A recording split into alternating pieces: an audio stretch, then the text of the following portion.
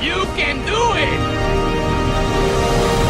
Hello, friends, and welcome to Talking Movies. I'm Brian Lataki, and today we take a look into our minds with Reminiscence. When the waters began to rise and war broke out, there wasn't a lot to look forward to. So people began looking back.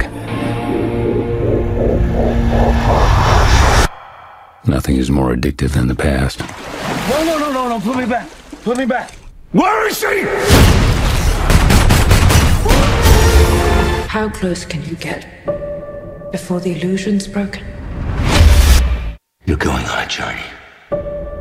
All you have to do is follow my voice. Nick Bannister, a private investigator of the mind, navigates the alluring world of the past when his life is changed by a new client, May. A simple case becomes an obsession after she disappears, and he fights to learn the truth about her. Written and directed by Lisa Joy, Reminiscence stars Hugh Jackman as Nick Bannister, Rebecca Ferguson as May, Thandwe Newton as Emily Watts Sanders, and features Cliff Curtis, Marina de Tavira, and Daniel Wu. There are times when you watch a movie and you can see every piece of inspiration, and there are times where that movie fails to live up to any of it. Reminiscence is part Chinatown, part Inception, part Blade Runner, with a little Memento sprinkled on top. And if that sounds something that you might be into, just be warned that it is a subpar version of each of those aspects. Look, I like Hugh Jackman, and Lisa Joy was a producer on the amazing show Westworld, so I want to like this movie. But with awkward and poor dialogue, there's not much to really enjoy. So for 116 minutes, there's just not enough to really go along with for the ride. In fact, it feels more like you're being dragged than anything. It was slow to start and never really got any momentum to make this movie noteworthy. I give Reminiscence a C-. Now the barbershops are open and they can take care of you again, so it's time to look your best. Hit up Nick at Swish Barbershop at 844 St. Mary's Road and book today by visiting boybarbernick.com. I've just been handed an urgent news story. Cannonball!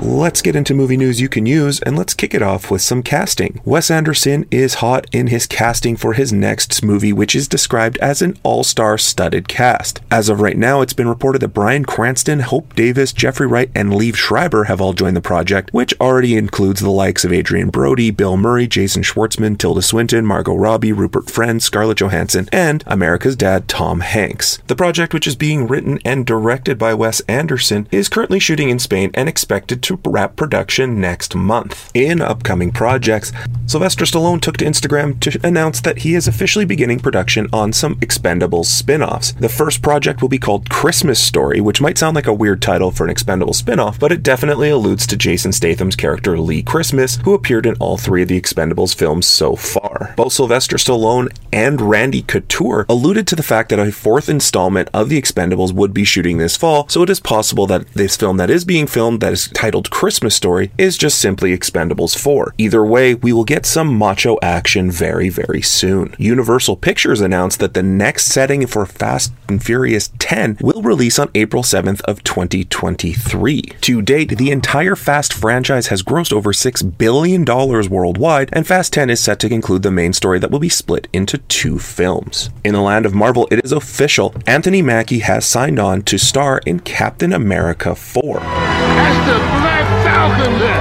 I tell you. Nah, that's Captain America.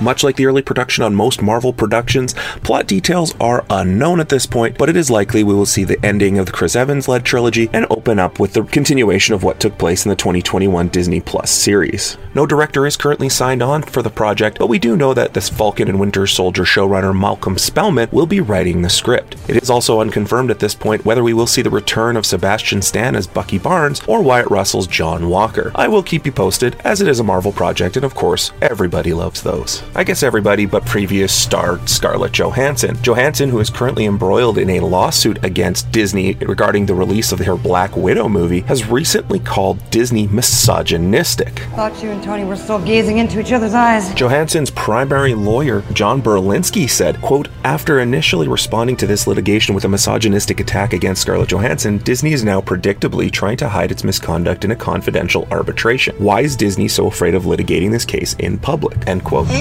fellas. Either one of you know where the Smithsonian is? I'm here to pick up a fossil. As of August 15th of 2021, Black Widow has grossed more than $367 million in worldwide box office receipts and more than $125 million in streaming and download retail receipts. A clause in Johansson's contract stated that if the movie made a certain amount of money, that she would be entitled to additional compensation. As of right now, it looks like this may go to a hearing on October 15th, but if they settle earlier, I will keep you posted. Going back a ways, you may recall where I announced that Dominique Thorne would be playing Riri Williams in the upcoming movie Ironheart, which is the replacement for Iron Man. Well, it's confirmed that we will meet Riri Williams earlier than that project, as she is currently involved in the shooting of Wakanda Forever. Riri Williams is a 15-year-old MIT student who managed to reverse engineer Iron Man's armor to create her own and caught the attention of Tony Stark himself. Chinaka Hodge will serve as the head writer on the 6-episode Ironheart series that will appear on Disney Plus at some point in 2022. And finally, we end on the news that actor Sonny Chiba has passed away at the age of 82. The Japanese actor died of COVID complications, with the news being confirmed by Japan's Oricon News. Chiba was born in January 22, 1939 in Fukuoka, Japan, and began learning martial arts at the Nippon Sports Science University in 1957. He would go on to star in more than 125 projects, including projects like Kill Bill Volume 1 and Volume 2. Sonny Chiba is survived by his 3 children, and the last project you'll be able to see him in will be called Bond of Justice Kazuna, which hits Los Angeles theaters on October 1st of 2021. That's it for this episode of Talking Movies. Follow me on social media at Talking Movies PC and download the full-length podcast on any of your favorite podcast networks. And as always, no such thing as a happy ending. All endings are sad, especially if the story was happy.